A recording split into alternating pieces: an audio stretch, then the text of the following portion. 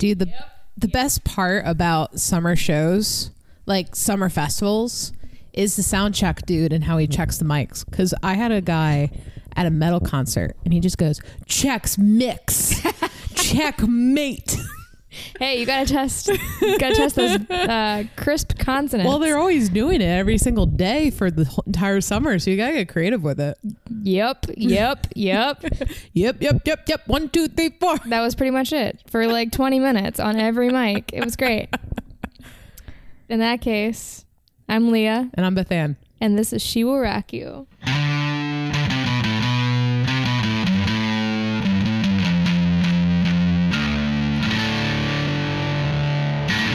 Da-da-da. And we have so much shit to talk about today. So much shit. Like, we're starting recording an hour earlier than we normally do to talk about all the things. We ordered pizza just so we can eat and get rolling. But also because pizza. Oh, yeah, that too. Let's start with, we got a new review. We did. We've not had a new review probably since COVID, which is half our fault for not making episodes for a long time, but half people just not leaving reviews. So leave us a review.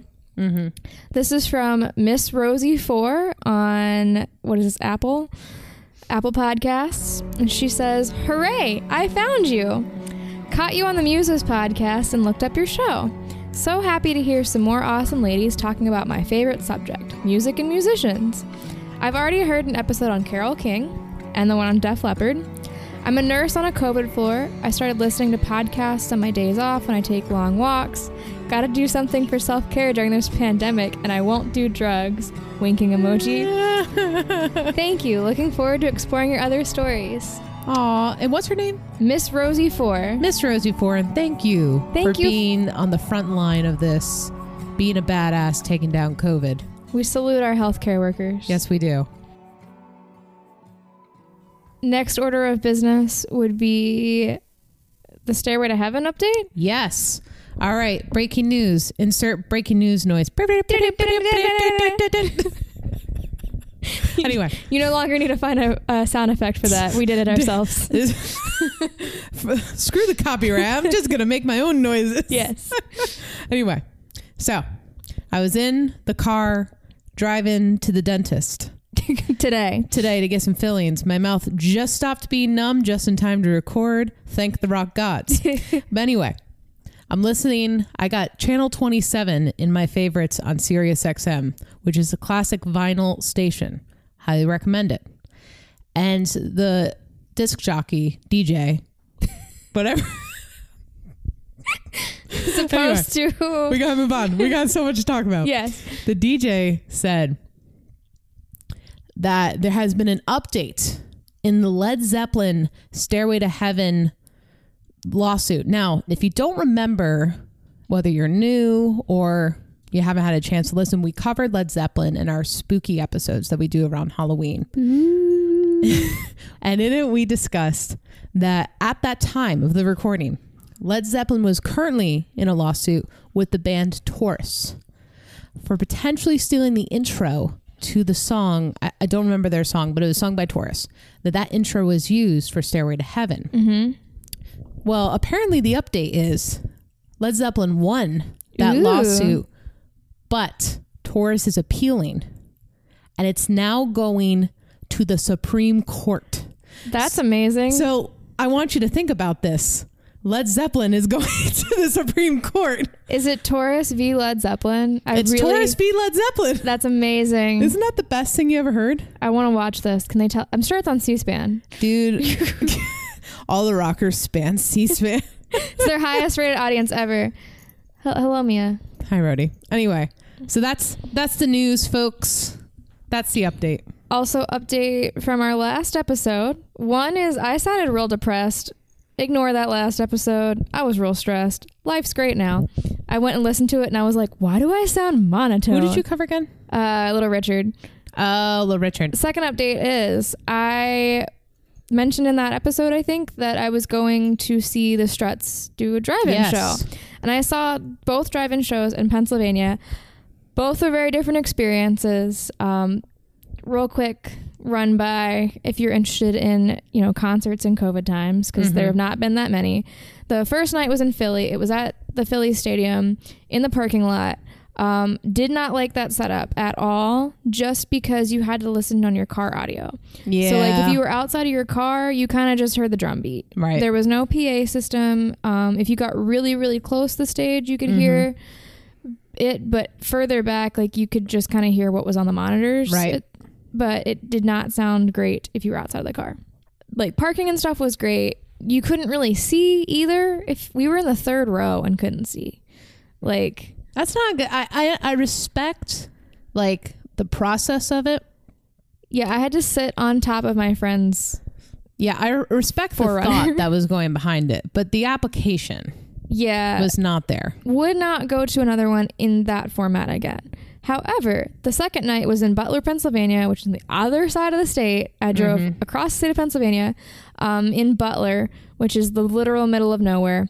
They have what's still functioning pre-COVID as a drive-in movie theater, and they set the stage up where the movie screen is and have a PA system. So it's set up kind of Roman amphitheater style, where it's like your cars are on different levels, so it's tiered seating instead of all just being on one flat plane like it was in Philly. And this venue had different regulations. You could be outside of your car as long as you're in your pre-designated bubble. You could be in front of your car. So we got there really freaking early, like 1 p.m. for an 8 p.m. show, and got front row so we could actually see the stage. But I mean, you could hear. I went to the concession stand in the middle of the show, and like you could hear and way back in the back. Yeah, so that's good.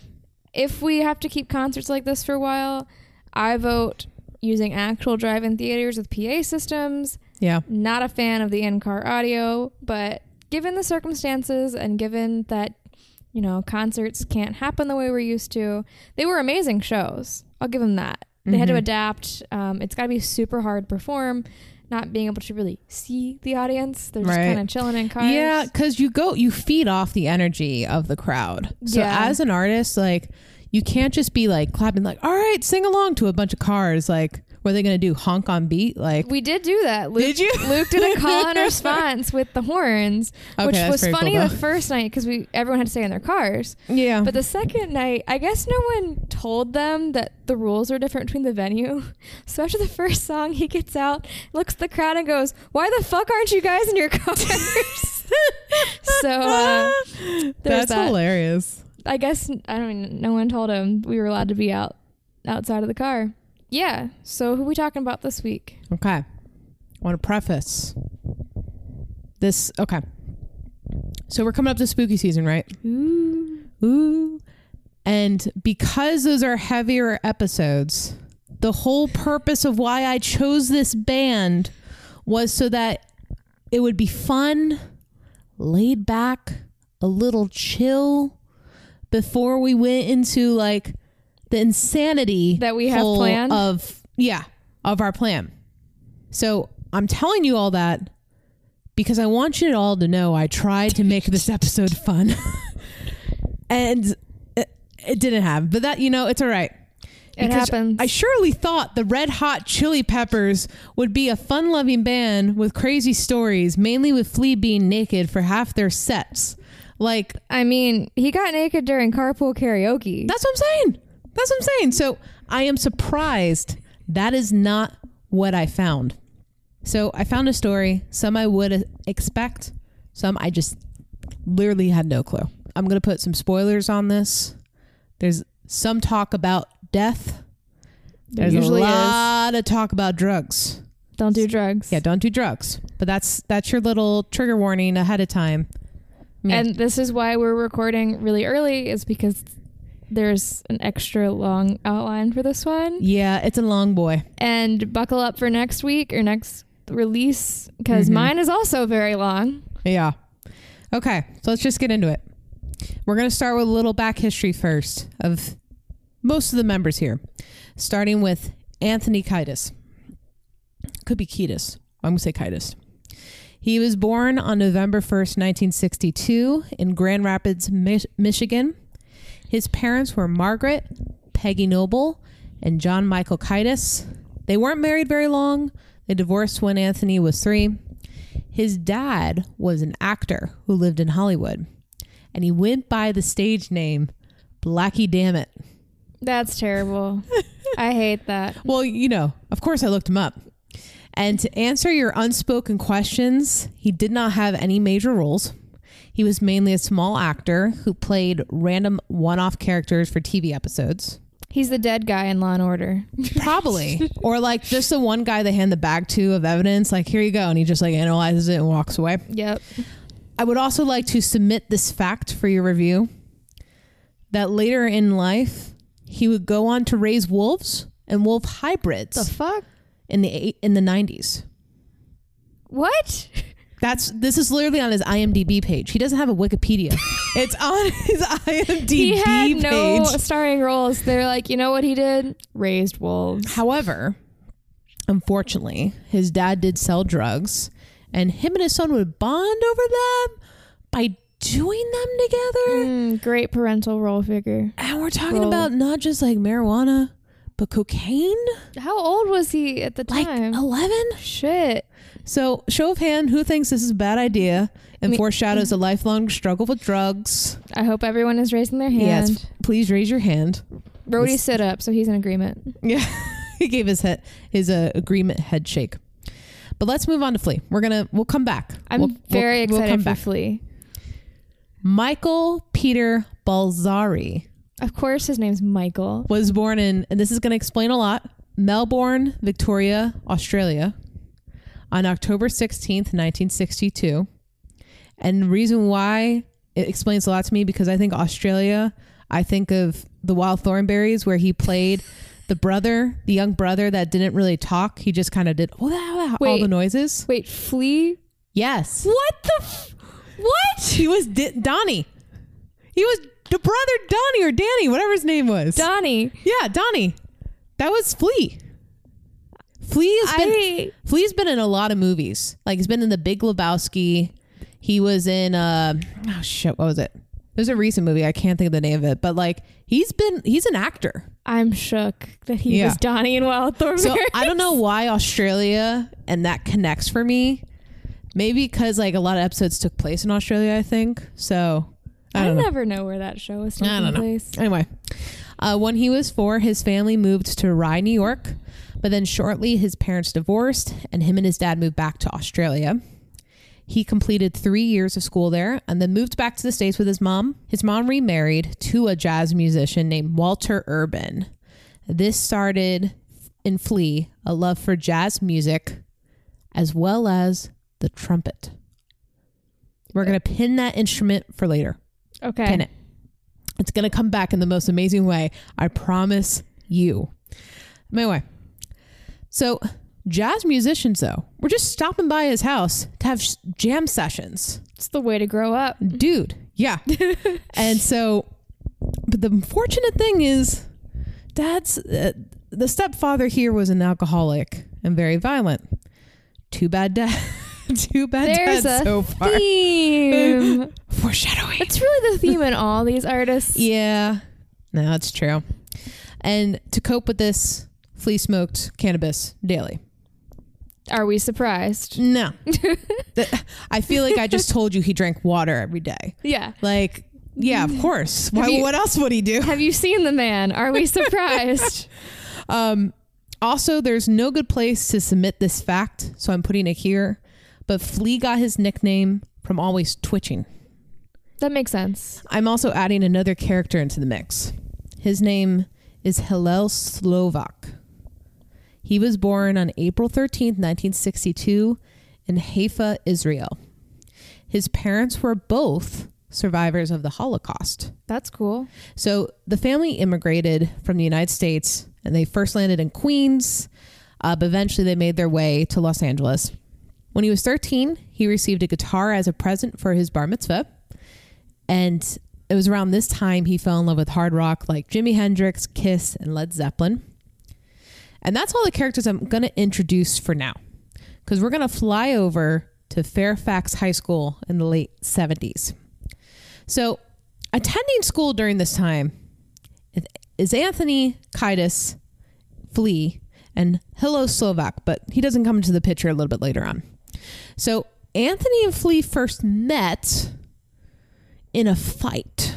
Yes. They didn't like each other, so they had a confrontation. But once they got it out of their systems, they were bros. And they started causing mischiefs, doing drugs together. One of the hobbies they like to do together was jump off buildings, land in pools. Parkour. And in fact, Anthony once jumped off a 5-story building and missed by a couple inches, breaking his back. How is he not dead? He's fine. He has some problems, but he's recovered. Anyway, the two also bonded over music, such as the Grateful Dead. Anthony would later expose Flea to punk rock, which changed Flea forever. You think he would have been in rock because he had jazz background. Yeah. So whatever. It's cool. Later on, Anthony would meet Hillel attending his band show Anthem. I love this next sentence off of Wiki because it's so high school. So I'm going to quote it here. After meeting and talking after the show, Hillel invited Anthony over to his house for a snack. No. He's like, to talk about music. Would you like some Tang? Because it's the 70s.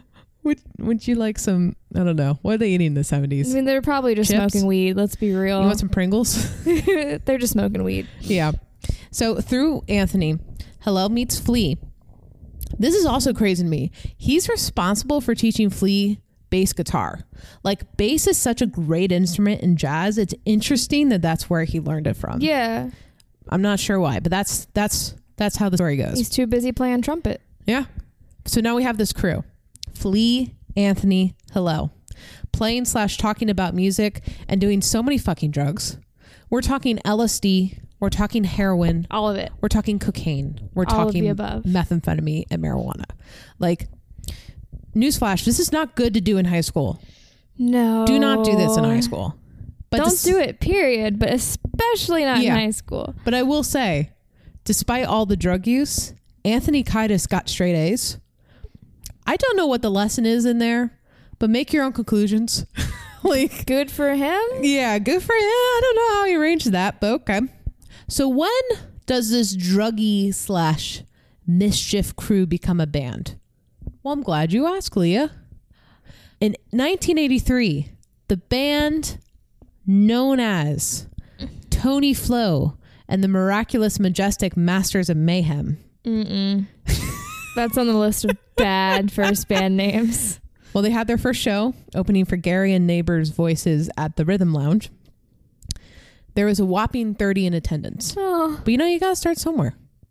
And the lineup included Anthony Kiedis on vocals, Hillel Slovak on guitar, Flea on bass, and Jack Irons on drums. He was in the band with Hillel as well. So that's how he came over.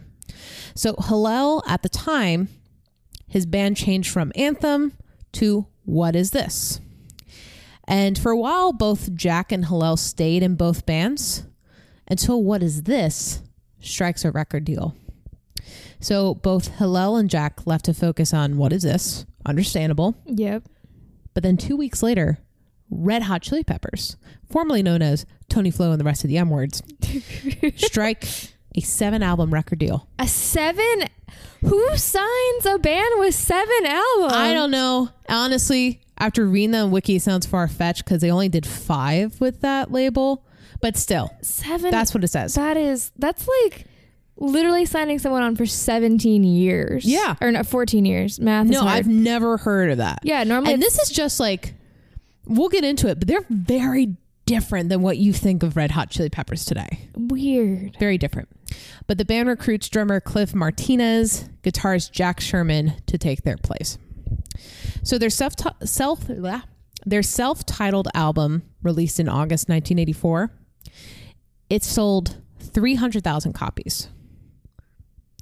To support their album, they went on tour, which was 60 shows in 64 days. That is one hell of a tour. Yeah. And during this time, guitarist Jack Sherman and Anthony Kiedis, they're having some tension. Sherman gets fired and he's gone by 1985. But conveniently, Hillel Slovak has left What Is This? And he rejoins the Red Hot Chili Peppers.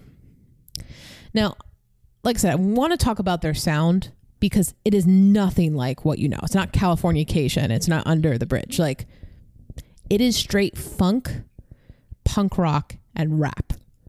It is a fast slap bass. It is fast guitar riffs with funk and rap. Like, Anthony doesn't even sound like himself. He sounds so different. Not like a high, like you would think like he's younger, so maybe his voice is a little higher pitch. He actually has a lower voice. It's weird.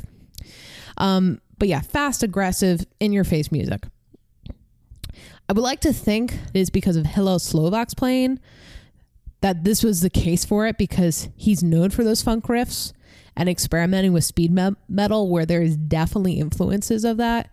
So he, I feel like, was a real archetype for that sound. But yeah, I would recommend just listen for 30 seconds to any song off their first or second album. It is like unrecognizable.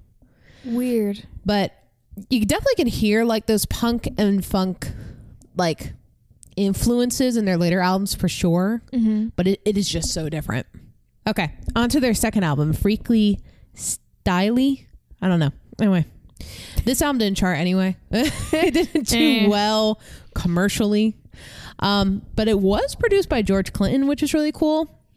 He's the leader of the Paramount Funkadelic Collective. Yeah. Didn't he play here? He played here. Yeah. Okay. Yeah. I think he may have played Woodstock, but I cannot quote that exactly. But some of my brain is telling me that. But EMI Records gave the band $5,000 to record demo tapes for their third album. Only $3,000 was used for recording. The rest went to drugs. That does not surprise me one bit. No. So around this time of their third album, both Anthony and Hillel just have debilitating heroin addictions. So, but unfortunately, Anthony lets his addiction ruin his drive to make music. Like, he's falling asleep at rehearsals. He's not in it, right? Yeah. At least Hillel, yes, he has heroin, but he's like driven trying by to the function. music. Yeah. So for their third album, they wanted Rick Rubin, who's a really legendary rock producer, to produce it. But he's like, nah, you guys are too addicted to drugs, so you're not focused. I mean, absolutely fair. These kids are probably like 20 at the time, 21. So you shouldn't even be doing that stuff anyway. But anyway, he's like, no, I only work with serious musicians. So it got so bad that Anthony was briefly fired from the band, which gave him a chance to enter rehab and get clean. That's good. Briefly. The band did let him back in, but after 50 days of being clean, he would start doing drugs again. Their third album, though, The Uplift Mofo Party Plan. It would do like commercially well. It charted on the Billboard 200, pretty low, but still charted. But in June 1988, after a strenuous tour for the album, Hillel Slovak died of a drug overdose. Oh, damn. Like, he literally, like, they could not contact him for a couple of days, and finally someone went over and he was just gone. But this just sent Anthony into like a complete spiral. He left town. He didn't even attend his best friend's funeral. Ooh. Like, that's how bad. He was in Mexico, like strung out in a fishing village because he could not cope with it.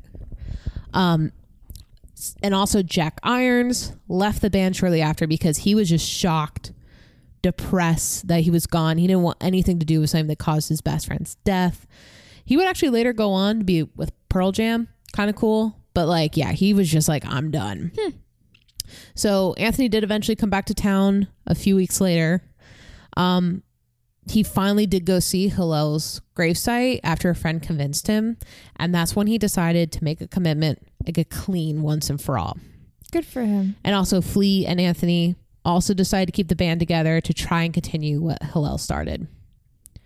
But, you know, during this transitional time in the band, they had Dwayne Blackbird McKnight, who was part of George Clinton's Parliament. Thank you. Funkadelic group.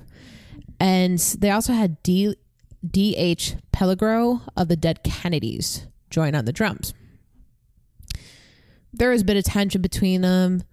It wasn't a good mix. So they kind of shortly departed afterwards. But before DH left, he introduced the band to John Frusciante, a baby teen at the time. But he joined the band on guitar. And then after a few rounds of audition, Chad Smith, a.k.a. Will Ferrell's twin, joined the fray.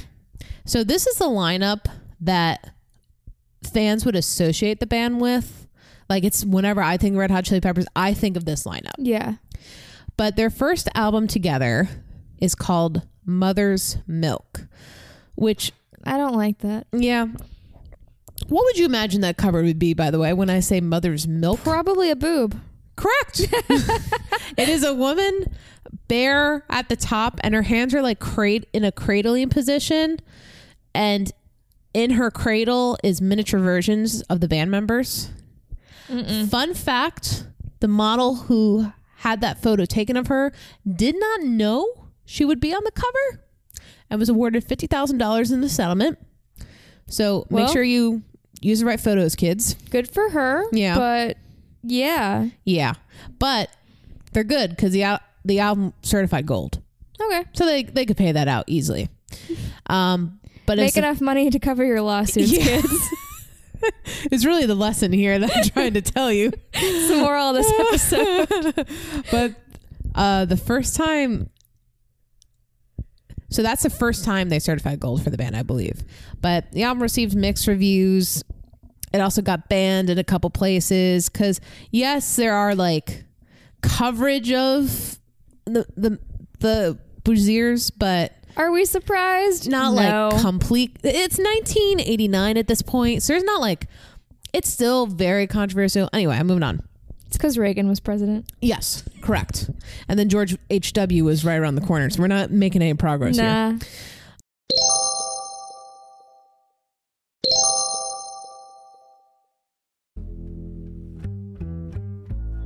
I Fucking Love This Record is a music podcast hosted by me, the Derek Care of You. Every week, a guest and I discuss a record that we both fucking love. You can find it wherever you listen to podcasts or from our website, lovethisrecord.com. So even though they are 4 albums in, it just seems like the band has yet to find their footing and sound. Probably has a lot to do with the insane drugs and tragedy they're experiencing. Plus, it's a new group, and that just takes time.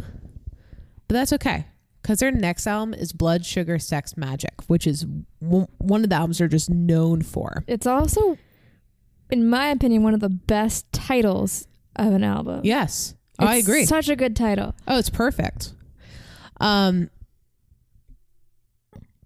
it like rhymes together, like blood, sugar, sugar, sex, sex, magic. Yeah, like it's just cool. Before we talk about this album, we need to talk about where it was recorded. Okay, so Rick Rubin, the producer that we talked about earlier in the story, came around on the Peppers because he saw they were more focused, more adult. So he agreed to record them. And he suggested a place called The Mansion, which he would later buy. I don't think he owned it at this point. But this home is rumored to be owned by Harry Houdini at the time. And either he lived there or his widow lived there, but there's a Harry Houdini tie to it. Is it haunted? Welcome to an early peek at spooky season, folks. Yes. Because you better believe this house is haunted. Yes. How could it not be haunted? Did you see how excited I got to tell you where it was filmed? I was like, it's either haunted or the Zeppelin van. Yeah. So... Or the Rolling Stones van. Here's the story. In the early 1900s,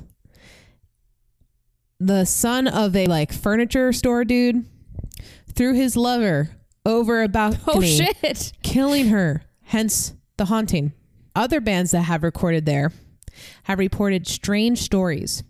The guitarist of System of a Down, Darian Malakian, said that every night at 4 a.m., his amp would start making weird noises. Slipknot singer Corey Taylor said he saw 2 orbs floating by the thermostat, which, side note, I find hilarious because like Paranormal Activity is known for calling these. Bitch, don't touch my thermostat. The ghost be like, hold up, before I haunt you, let me turn down the thermostat real quick. That's a dad ghost. He's making sure no one makes it hot in there. Because they have the cool spots and hot spots. He's like, I'll just do it myself. Just hover in front of the thermostat and make it register the cold I love temp. it. The weirdest story. Slipknot's drummer, Jordy Jordison, great name, reported that a ghost, let's just say, touched him intimately. Ooh. Kind of Dan Aykroyd Ghostbuster vibe thing going on here. Ooh. But yeah, it freaked him out. Rightfully so. As it would, I think 99.9% of the population. I mean, Except for the one lady who said she was married to Michael Jackson's ghost. oh no, it would not have freaked her out. Also, another lady who she's on British like reality TV. She's claimed that has had 100 ghost lovers. Oh my God. So it would not freak out these people. Yes. They're like, all right, let's get down. Like it would not freak them out. But the rest of us, they're the rest of us. I feel like if you're freaking out the lead singer of Slipknot, you're real Dude, freaky. You're really saying something right there. You know, kudos to that ghost. It went somewhere where us could not tread. It definitely went somewhere. Anyway, we gotta move on. We got too much. We gotta go. Anyway, during the recording of this album, Chad Smith refused to live there while recording. I don't blame him one bit. But John Frusciante said the ghosts were friendly, which makes me think, what does he mean by friendly? After reading about Ghost lovers. Anyway. Can we name the episode Ghost Lovers? Dude, it just made me think of their song, Give It Away. And the content of that with a ghost. All right. Anyway, the album cover, not the album cover, but the art in the album for Blood, Sugar, Sex, Magic. Like the fold out art. Yeah. It features a picture of an orb that was taken while we were there. Like it's literally like going past them. Like the orb is moving. This thing is moving. And it's covering half of Anthony's face. I could show you it if you want later. Yeah, I'm going to do it now. I'm not risking. We'll messing throw up that our in audio. as a graphic. Oh yeah. Oh, it's definitely going in as a graphic. But I like to think that the ghosts helped make that album a success because the album just took off. Took off. Would we say the album was ghost written? Oh, get the fuck out of here. Don't you bring that shit over here.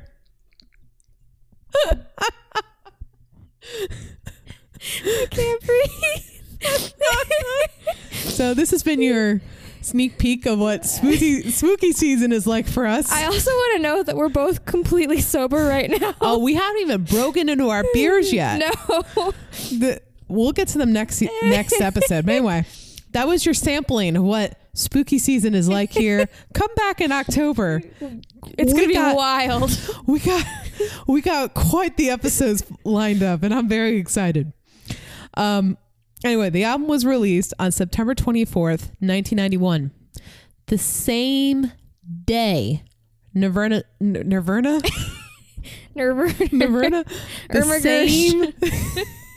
The same day, Nirvana released just a little album called Nevermind.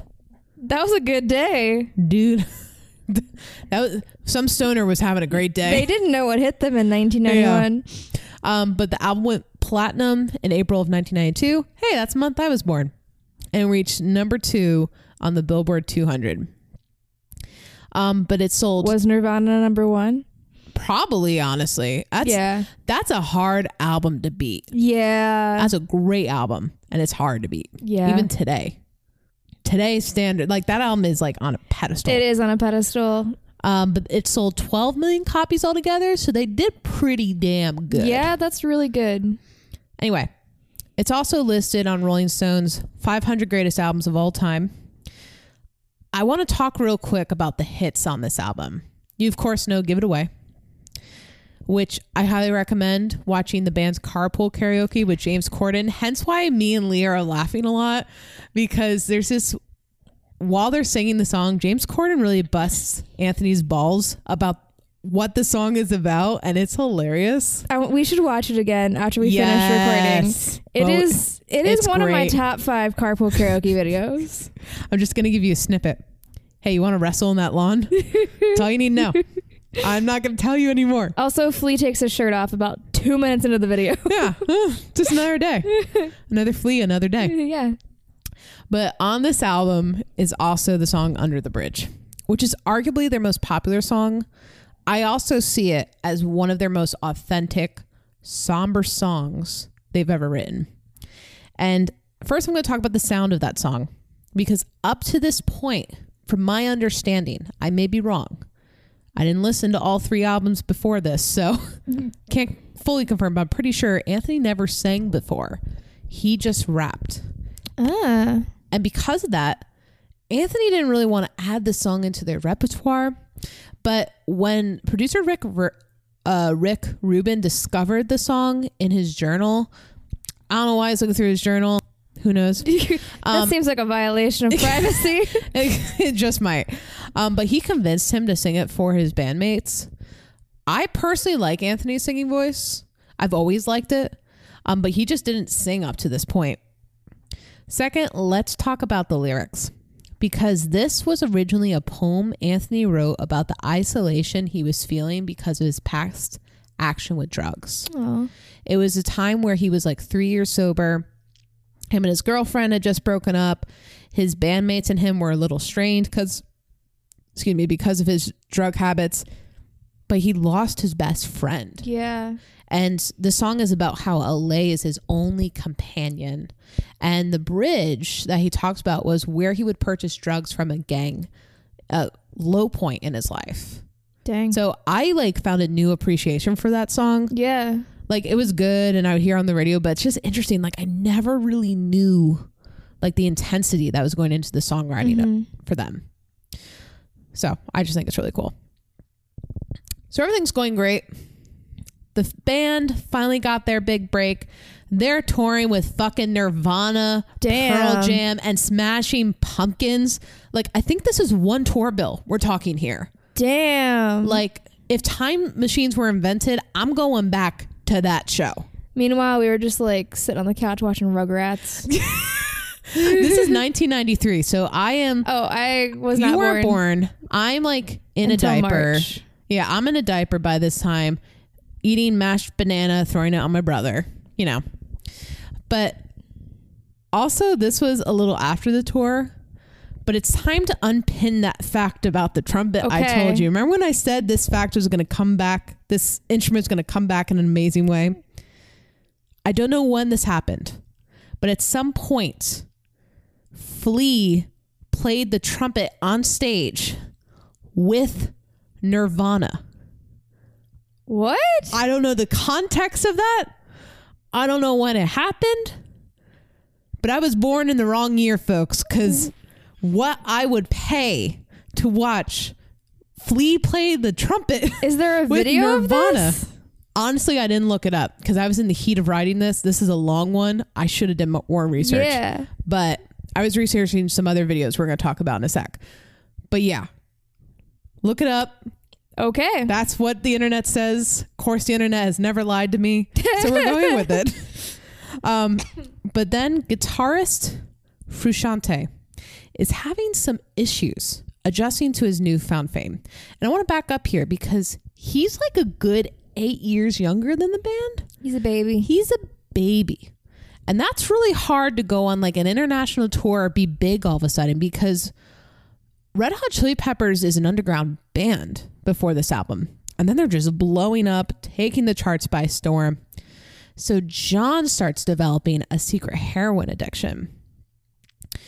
And he just starts spiraling from there in the most insane way. In 1992, after a show in Tokyo, he just quits. Oh. They had to convince him to go on stage for that show. And then the next day, he was on a flight to Los Angeles. Oh, shit. Yeah. The band was really pissed about it, especially Anthony. Yeah. But his drug addiction from there got so severe, like more severe than I've ever heard. So once again, I'm going to quote this straight from Wiki from time's sakes. An article in the New Times LA described Frusciante as a skeleton covered in thin skin. Ooh. Who, at the nadir of his addictions, nearly died from a blood infection. On a side note, from another article I read the only 12th of his blood, of his like veins, was actually blood. Like, that's how bad it was. How did he survive that? He literally survived like 2 near-death, like by the skin of his teeth survive. Dang. His arms became fiercely scarred from improperly shooting heroin and cocaine, leaving him with permanent abscesses. Ew. He spent the next 3 years holed up in Hollywood Hills homes, the walls of which were badly damaged and covered in graffiti. During this time, his friends Johnny Depp, because Johnny Depp rolled with this crew of like Nirvana, Pearl Jam. We'll get more into him in a second. But Johnny Depp and Gibby Hayes, who was part of another band, went to his house and filmed a documentary short called Stuff, depicting the squalor that he was living in. I have watched this. It's 12 minutes on YouTube. It is like haunting. It's like eerily haunting. Like, you don't want to believe this is real life. The house was eventually destroyed by a fire, probably for the best. Yeah.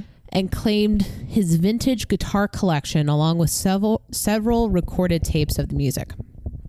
So if you cannot tell, this dude is not well. And like I said, he was on the brink of death like twice.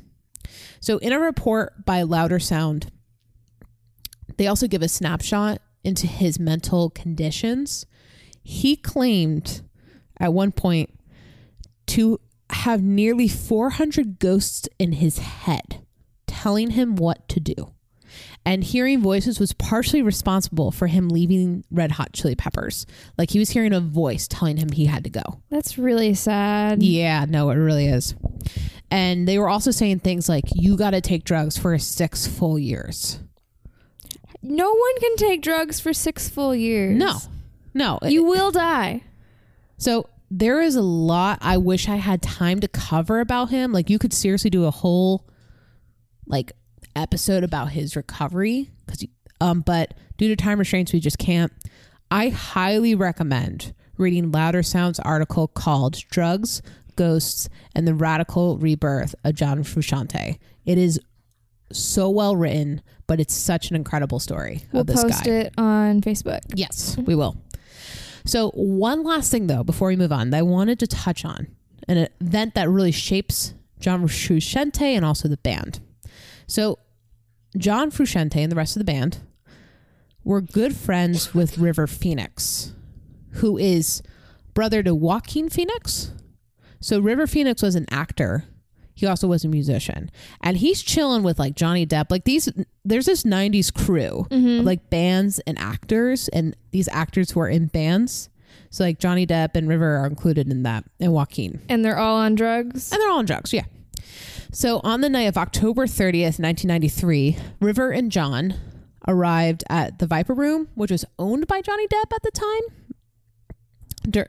But it was during the night River overdosed and died. Like, so he was supposed to perform in a band. I think John was in the band, but Flea was definitely in the band, and Johnny Depp was in the band. And he just overdosed in the street. Ooh. And Flea actually went with him in the ambulance. Aww. But he died the following morning on October 31st. He was only 23.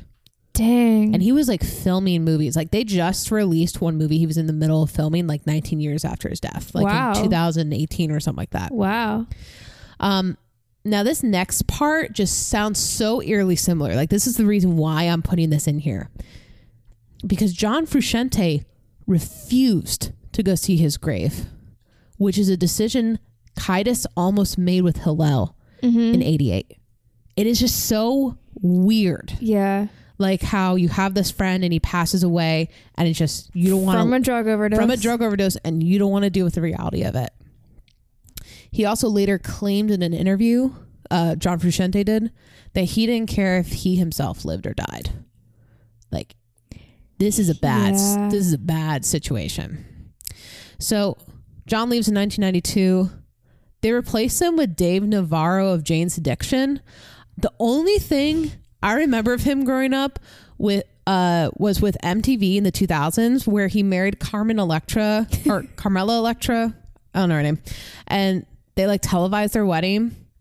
Even though I grew up listening to Jane's Addiction as a kid on the radio, this is like today news for me that he was a part of that band. So yeah, it's fascinating. I to me. forget that he's in a band because I first knew him as the judge on Ink Master. Yeah, that's right. And then they're like, Dave Navarro's in Jane, and I'm like, excuse me? He's the judge on Ink Master. Yeah. Anyway, they're not grooving at all.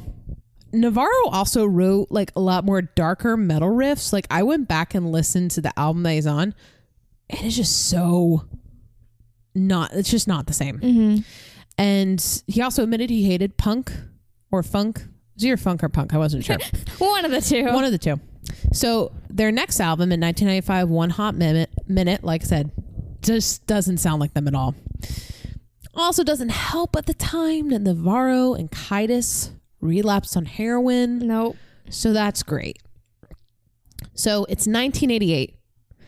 The band is about to break up. Navarro is fired for his drug use. He also just wasn't the right fit. Nah. The only thing that can keep the band together is John Frusciante.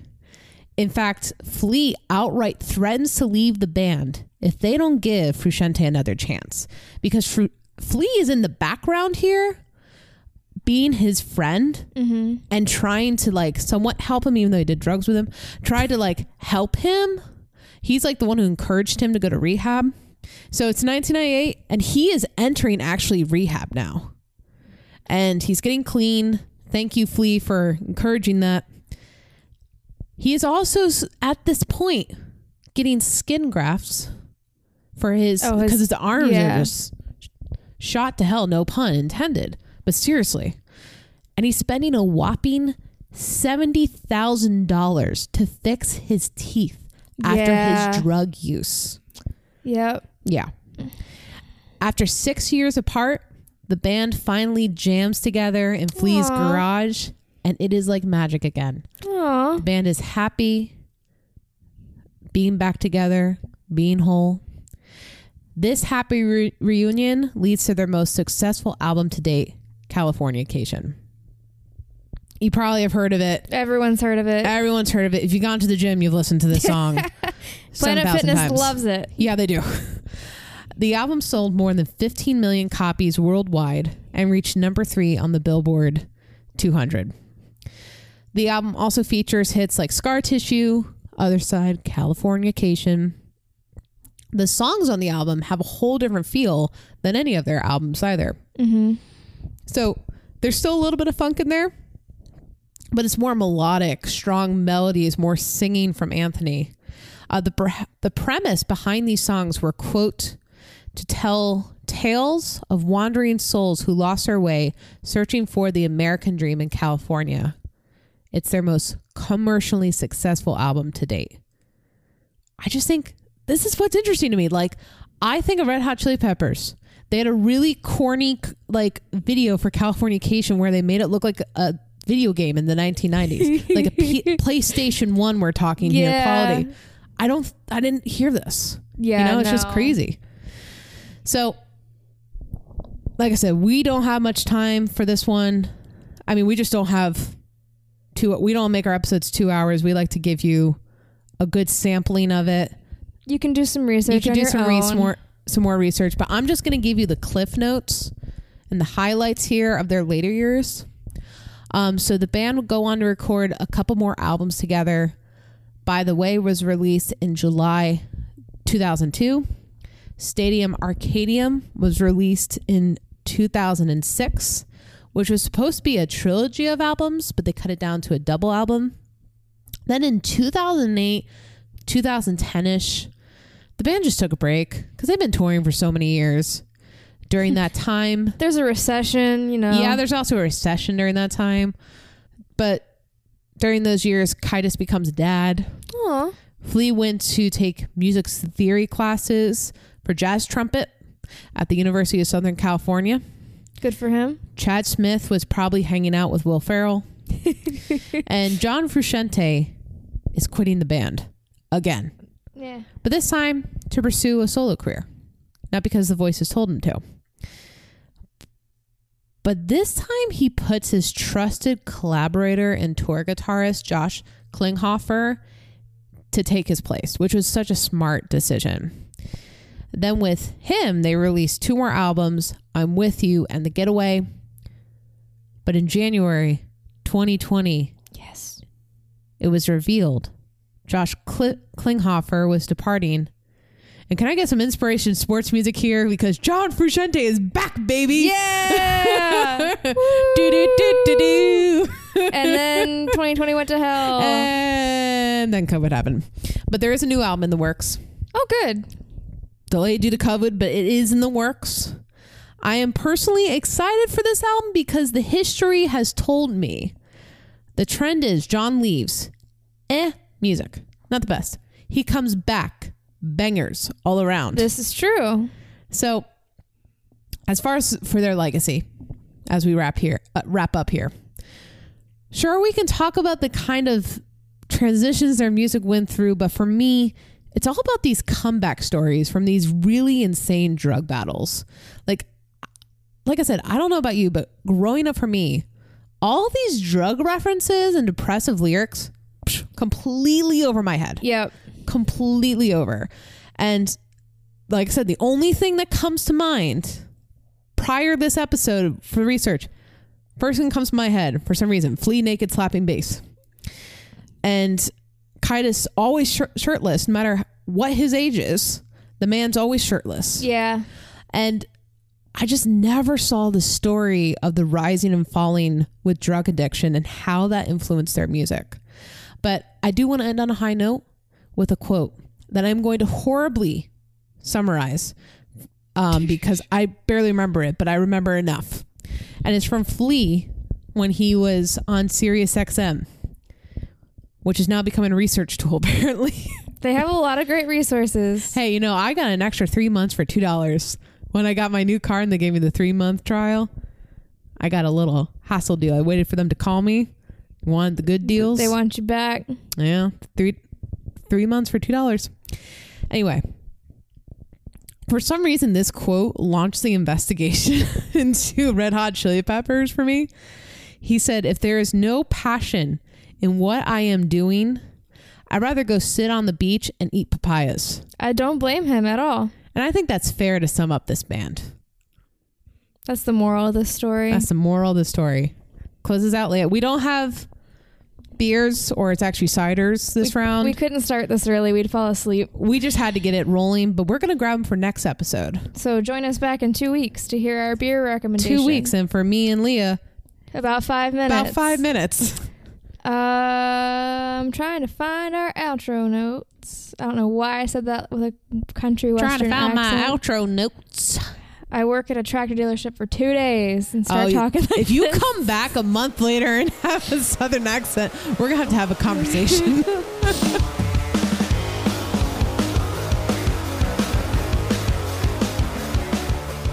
Thanks for listening. You can subscribe pretty much wherever podcasts are listened to. Apple Podcasts, Google Play, Spotify.